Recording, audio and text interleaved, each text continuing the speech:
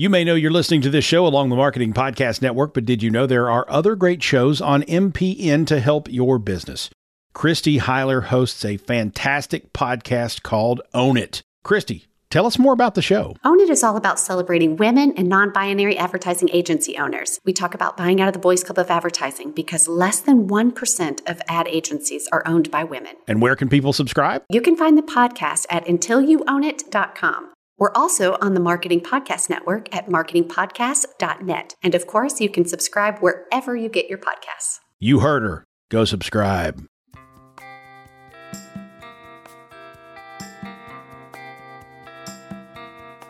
Hello, this is Caroline Kay from carolinekay.co, and you're listening to Snippets of Genius. If you're a client, show guest, weekly listener, or friend of mine, welcome back. If you're new to the show, it's great to have you here, and I hope that this is exactly the inspiration you've been needing to become the person you most want to be. Each episode is your reminder that anything is possible. I speak with the world's most impressive leaders, entrepreneurs, and innovators to share their stories, from the big lessons to the unbelievable moments, taking their ideas global. Our conversations are your guide to burst your next opportunity wide open. And today, I am sat opposite the Queen of the World. That is Tara Honeywell. And I'm so excited to be bringing her to you because Tara and I go way back. I actually don't know how many years. Tara, do you know how many years? I mean, it must be 10, over 10, maybe. But obviously, that means we met when we were 10, right? Of course, of course. Well, Tara and I used to work together in the world of partnerships, and there is nobody in the world that I ever met that just sort of blew me away when she gets in front of a client and sort of just takes you on a journey of her vision, her boldness, and her purpose to make things better, to create something magnificent. And actually, the work that she's doing now completely aligns with that, where purpose and profit all comes together, and she's starting to do things really different.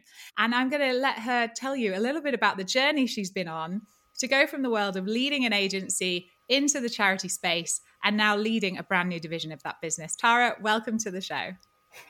Thank you, Caroline. And what an intro. What a journey when you put it like that, really. When we first met, running an agency, you know, and all of the ups and downs, the experiences and the learnings, the opportunities and the challenges that come with that, right through to now working in the not-for-profit sector, very, very different, but really about bringing exactly those two things together. So where that purpose can meet profit to enable us to drive further social impact, really. And that's, I think, what is so important at the moment with everything that's going on in the world. We all can do what we can to try and make a bit of a difference. Well, I think our listeners are going to be quite intrigued. What are you doing on a profit side in a charity?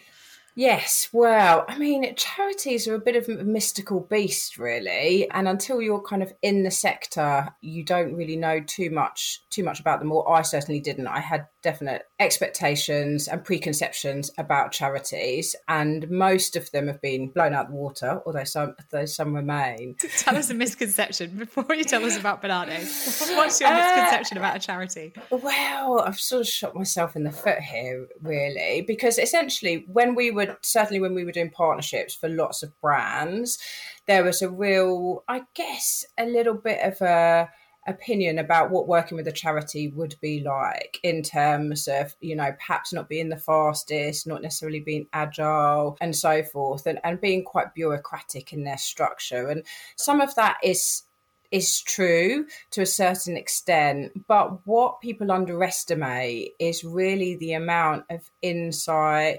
research, influencing and policy shaping charities do around the world, and how they're a really crucial part to the fabric of our society. And actually within that, is a huge amount of value that is often not commercialised because of the nature of charities being not-for-profit. And also, I guess, sort of a little bit of underestimating what value they can bring to certain forums, certain organisations and certain individuals, because they're so focused on their mission on the front line.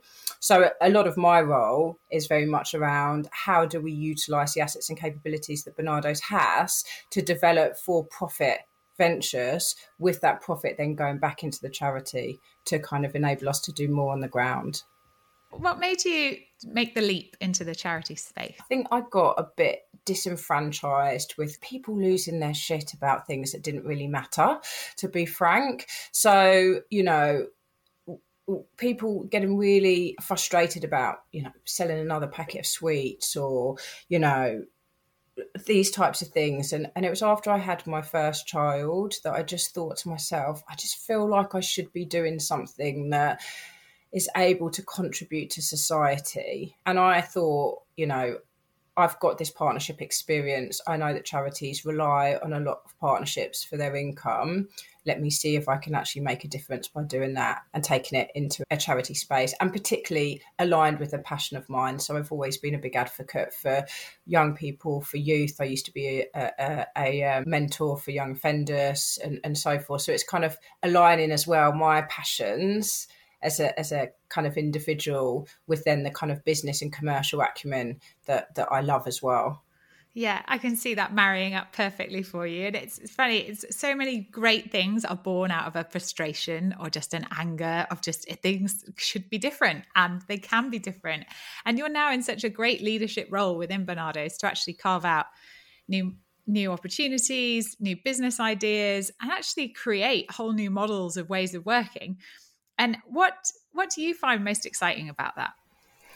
I like the challenge because, you say, I am in a leadership role, but I'm also in an organisation with 8,000 employees, 22,000 volunteers, working with hundreds of thousands of people across the UK. So as much as you have the, opportunity to create change and to drive new initiatives, you've got to do that in kind of a consultative way and in a community-led way, and to build that momentum. So, it's great to have your kind of North Star and the ambition of where you're heading to, but it's also about how you socialise that and you bring everyone on along that journey. Yeah, tell us a little bit about a journey. How have you managed some of the stresses and challenges that you've had to face to get some of these ideas on the go? I think it's all about perspective. And I think, it's remembering that we're all working towards the same ambition. So in Barnardo's, everyone is driven by this incessant need to support children and young people and the most vulnerable in our society. And we all share that. So as long as you keep that kind of front and centre, I think that's really kind of crucial.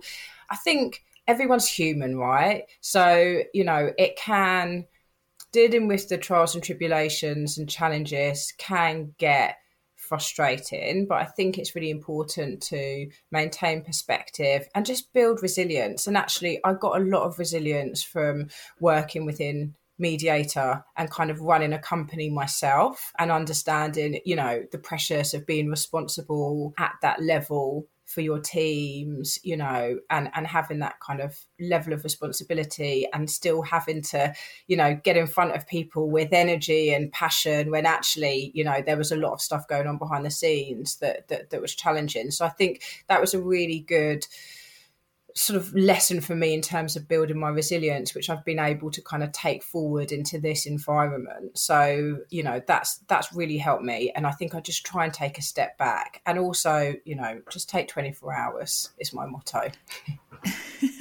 Oh, that's a good one, the 24 hours. Have you any other habits or tips for our listeners about ways just to gain that perspective and give yourself that breathing space when the pressure's mounting and the stress is building? Yeah, looking after yourself is crucial, right? And sometimes when there's a lot going on and, you're working a lot of hours, it's kind of the last thing that sort of comes into play. So I think, the basics of making sure you are getting sleep, you are getting some exercise, you are eating, are all things to kind of keep you in a good space. Lots of matcha and not too much coffee is also a good tip. And then I think it's just about that. I used to say when I was running Mediator, we're not saving lives here, right? When everyone used to when people were stressed or we were working on a pitch and it was late at night and to be like, don't worry, we're not saving lives here. I can't really say that now, but I think it's about understanding what's within your gift and kind of not sort of getting too frustrated with the things around you that you can't change, accepting that those things are there, and they may make your journey slightly more messy, but just focusing on what's within your gift and kind of keeping focused, I think is really crucial to not getting too frustrated. And then the final piece is, just be the change you want to see, right? In terms of, if things are frustrating you, try and role model how you want it to be. That's perfect. It was a great answer. And I'm so intrigued when you talked a little bit about your gifts. What would you say are your gifts? I mean, it's always really hard, isn't it, to talk about what you think your own gifts are. I think it would be better if you probably asked some of my team to tell you, or my partner or my friends. But for what do you think the team would say? Yeah, what they've told you. or what they have told me. I think certainly pitching, and to your point earlier, kind of getting in front of people and kind of really, being able to get into their headspace and being able to play back to them what they actually really want. Because I think sometimes people think they know what they want, but they actually don't really know what what that actually translates in terms of reality. So I think being able to understand quite a lot of information and then form those insights quite quickly and play that back with great clarity is probably a strength of mine. And then I would really say relationships and that kind of collaborative approach, which again plays back to kind of my core values, and I think collaboration is such a powerful method, but it is a skill that needs to be managed and kind of planned appropriately, because it is actually harder to do collaboration really well than it is to work in silos. And that's why so many people tend to work in silos. So I think,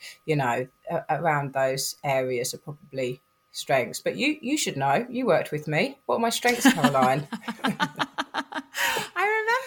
I remember just as you said. And it is about those relationships and helping people see the bigger picture, and 100% how big you take this, how far this could go, and inspiring people to go on a journey with you. And that is absolutely 100% one of your strengths, and one of the reasons I loved working with you.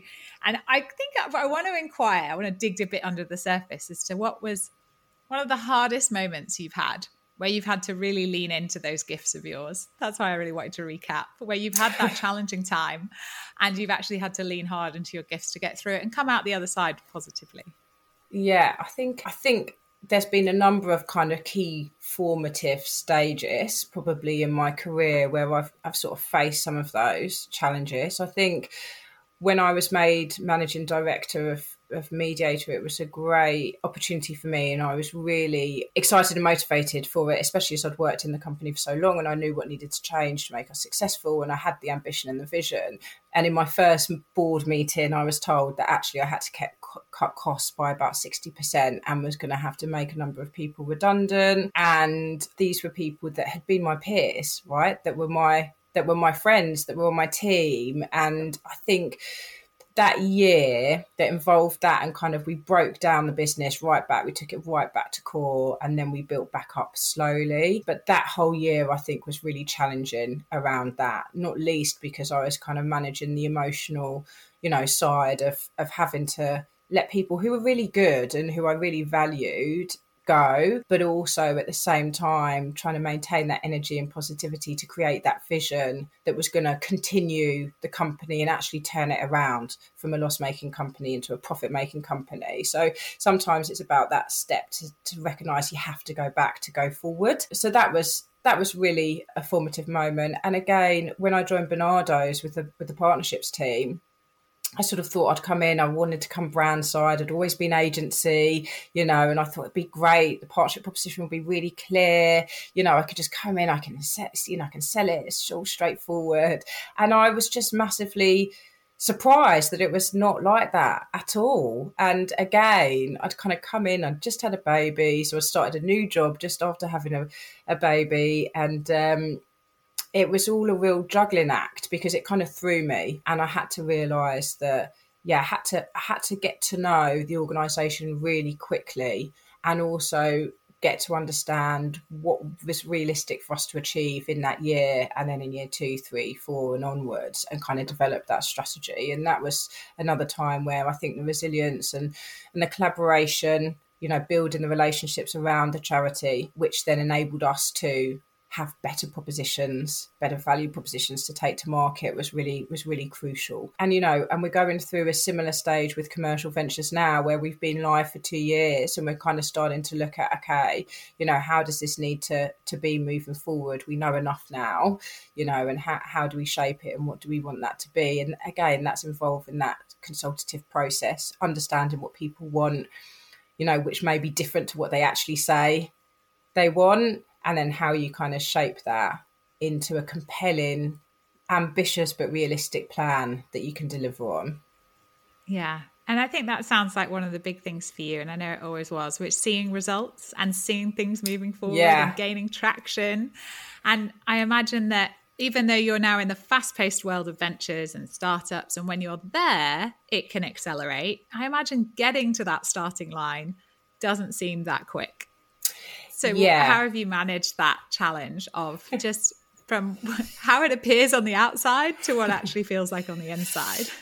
Yeah, the swan analogy, isn't it? Where, I mean, again, that comes back to being aware of your environment and just, I went from an independent, agile, effectively startup to a 160-year-old institution. And I think there is a lot of differences in terms of, like there is with any small and large organisation, in terms of culture, processes, policies, and it can get frustrating. But I've just tried to, sort of accept the things that I can't change and then work on the things that I can. And I think the longer we've been doing commercial ventures, the more I'm understanding how we need to position things, how we need to pivot things, who needs to be socialised with these ideas up front and who doesn't. I mean, there will always be, in one instance, we're really fast. When COVID hit, the amount of innovation that happened within the charity was phenomenal because it had to happen. We had to continue giving those services to children and young people. We couldn't let them down. Everyone else was, right? They weren't at school. There was a lot of, we called them kind of the unseen, a lot of hidden, vulnerable children and families. And we had to find a way of staying in touch with them, and we did that. So there was a huge amount of innovation. I think charities are some of the most innovative organisations out there. I just think that we don't necessarily articulate that in a way that other organisations do, because again, we're not particularly great at kind of marketing, our assets and capabilities beyond what we do with regards to our mission. Now having this knowledge of both sides, what do you think are the old practices that business leaders actually need to shift to achieve success today?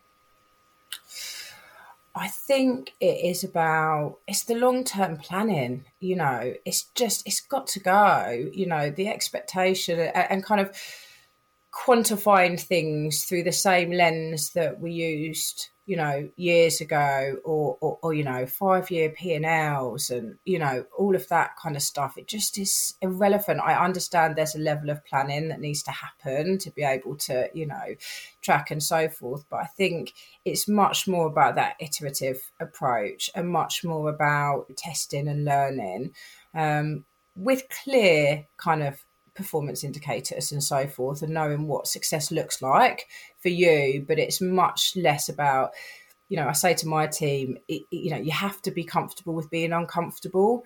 We don't necessarily know all the answers, and what we have to be guided with is the data and the evidence at each stage to kind of continue or not continue. And I think that, it's just about being, I guess, generally more agile in the whole sort of business planning approach. If we've learned anything around the state of perma-crisis that we're in now and at the moment, it's about, you just don't know what's coming around the corner. So I think there's something in there around contingency planning and being aware of that. But there's also something in having flexibility within your plans to ebb and flow to where the opportunities may arise, because that may look very different today as it could do in 3-6 months, a year's time.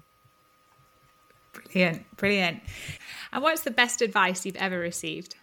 I always seek out mentors in whatever area I'm working in, and that's been really crucial. So I've received some really, really great advice throughout my career in kind of different forms.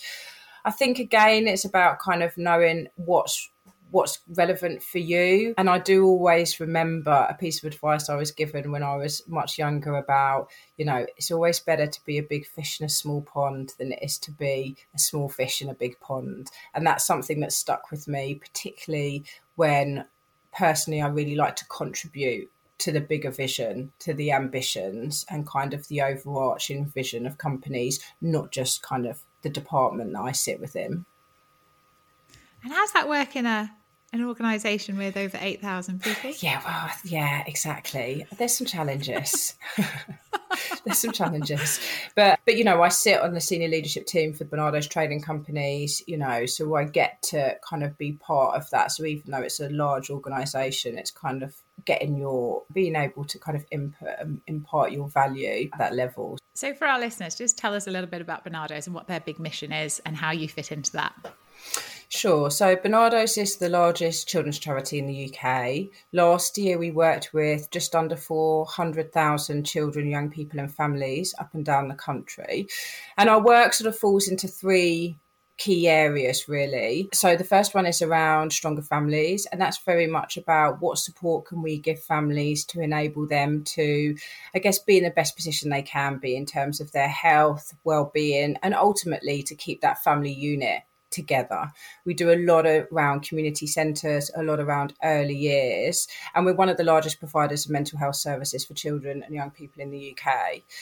Then we look at kind of safer childhood. So that's very much around protecting children from exploitation, both criminal exploitation and sexual exploitation, both in the preventative space, but also supporting victims of those things. Oh, that sounds like a really uncomfortable space to work in. You might have to see some horrors there, I'd imagine. Yeah, I mean, working in the corporate side of a charity is actually, enables you to make a difference without you having to get too close to the action as such. And I have to say that the frontline workers are literally the unsung heroes in terms of what we do. They really are. And a lot of Barnardo's work is all about that relational work. So it's all about relationships, and it's all about being the consistent relationship for the young person, when a lot of other agencies or, institutions have let them down. And that's kind of the common thread of everything we do. And then the third pillar is around positive future. So that's very much around supporting children and young people that have been care experienced into positive destinations. So we know that if you're care experienced, you're actually, less likely to be in further education, training or skills.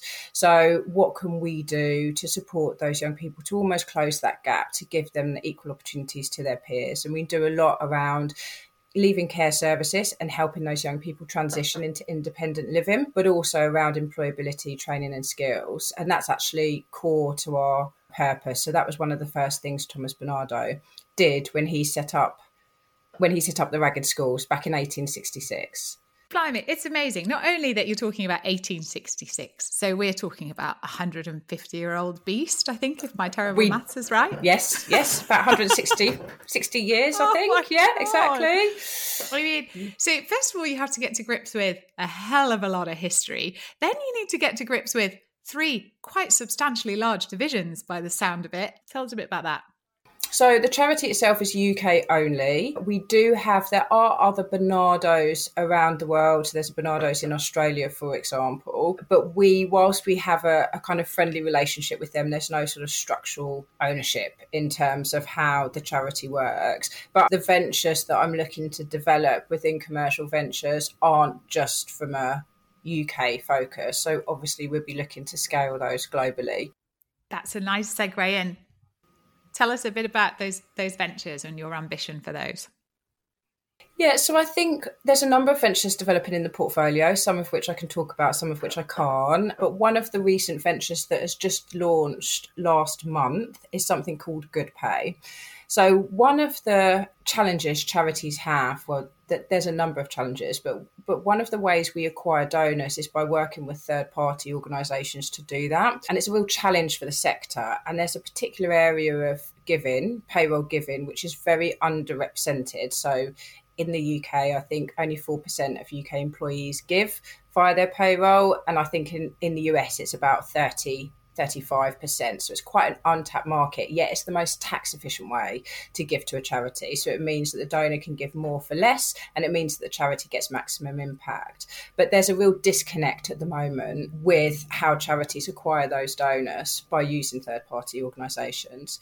So essentially, what we've done is come together with 4 other charities and said we want to disrupt this space in the fundraising kind of arena. This isn't working for us. How can we bring together our sort of, breadth and depth of charity missions and kind of disrupt how this works? So we've created the first ever 100% charity-owned professional fundraising organisation, meaning that not only can we make it a much better experience for us, for example, we would never get the data of the donors that we would acquire in the previous model. And now the data is owned by the charities they choose to support. What that means is charities can then thank donors and also show them the impact of their donations and show them the difference that they can make and kind of build that relationship beyond that kind of first interaction. Wow. Blimey. So, a big project, 4 charities brought together, all to support a common goal of making money go further, which is a fantastic way that, at the end of the day, it's the lifeblood of any business, and it's absolutely the lifeblood of a charity. So that's amazing you came up with this idea. Tell us a little bit about your journey to create this disruptive idea, because I like the way you say, we just created a disruptive idea. There might have been a bit behind that. And actually I have to give kudos to Good Innovation, who were an innovation agency who supported the process by actually setting up something called the Good Lab. So they work particularly in the not-for-profit sector, and they went out to a lot of charities to say, look, we know areas are ripe for disruption, help us, let's all kind of put into a pot and let's facilitate how we ideate and look at these opportunities. So Good Innovation really led the charge on kind of bringing a lot of charities. There were a huge number of charities involved in that kind of Good Lab piece. And then Good Pay was one of the initiatives that came out of Good Lab. There's some others as well. There's Matchable, which is a kind of volunteering platform, and a few others. Some made it, some didn't, as you would expect. And then they supported in terms of, I guess, us charities coming together and actually sort of setting up the entity and moving it forward. And that was a really crucial component, because everyone's got business as usual, and then you're actually setting up a business, and each of our own businesses is quite complex. So having that kind of someone to help support and marshal that process was really valuable, in terms of not just around drawing the ideas out by understanding the problems that we all face, but also about then the more kind of, I guess, structural execution of what you need to do when you set up a venture. Amazing. And so how did they make the grade, as it were? How did you decide on the best idea to move forward with? Yeah, there were a number of components really in terms of kind of criteria. So it's as you would expect in terms of that ideation piece. There was a lot done in what the problem areas are, for fundraising and for charities. What do we need to be really looking at to future-proof us? And how does that lay on top of sort of the macroeconomic landscape, and then us as our own kind of ecosystems in a way? So what are those opportunities that are sector wide? And then we went through a process of workshops, ideation, and then your typical kind of scoring against a criteria to get the ones that kind of float to the top. And then it was about kind of getting 5 charities to invest on an equal footing into those, which again was a huge piece of work in itself. Yeah, fascinating. It's really interesting how it just comes down to communication and to be a marketeer and to put all these ideas into practice and into action. We're going to jump into some quick fire round questions now, Tara, if that's okay. Sure. Okay. What are your top go-to resources to help you stay inspired and stay on your journey? Podcasts, really great podcasts. Obviously, Snippets of Genius is a great podcast to listen to. But I listen to a whole range of podcasts on different subject matters, actually. Also, books. I read a lot of books. So things like the corporate startup, the lean startup approach, things like that I constantly refer to as well. Things have been done before thousands of times. So it's not about reinventing the wheel, but kind of leaning into what resources are available. Yeah, that's a great one. And how do you define success for you? I would probably answer this question quite differently depending on which year in my life you actually get me. I think for success for me is about being in an environment that is playing to your strengths, where you are making impact in what you're doing and you are gaining that satisfaction in doing that. And then I think it's about, especially for females, how you get that balance and how you get those boundaries. So success for me is about, making things work in all areas of my life and recognizing that it's not about a work-life balance. It's about making my life work collectively with all of these things in which are really important for me. What's one piece of advice you'd give your younger self? Not to sweat the small stuff.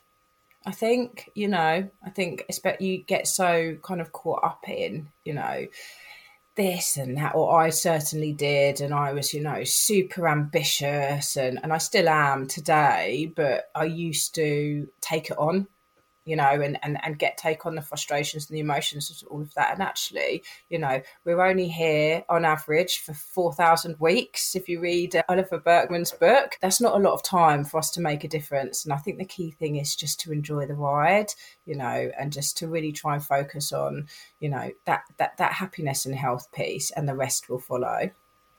Brilliant advice. And if you're having a tough day, what's the one music track that lights you up, makes you feel you can take it on?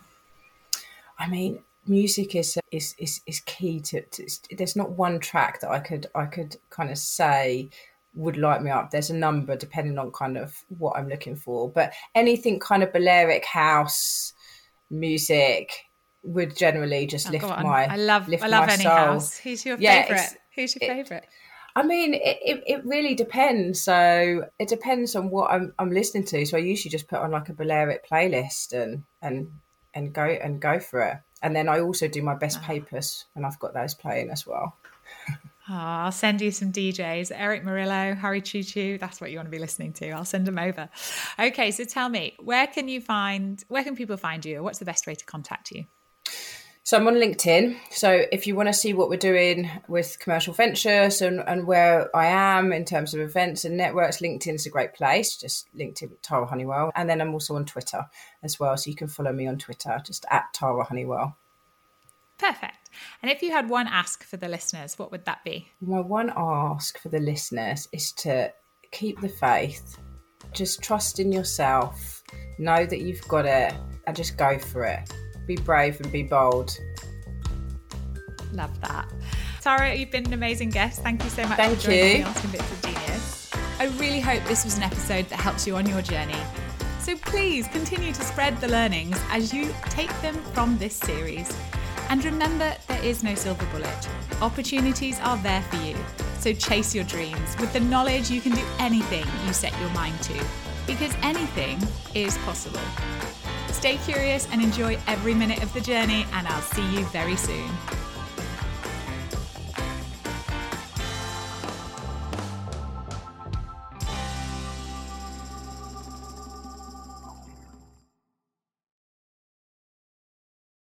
This podcast is heard along the Marketing Podcast Network. For more great marketing podcasts, visit marketingpodcasts.net.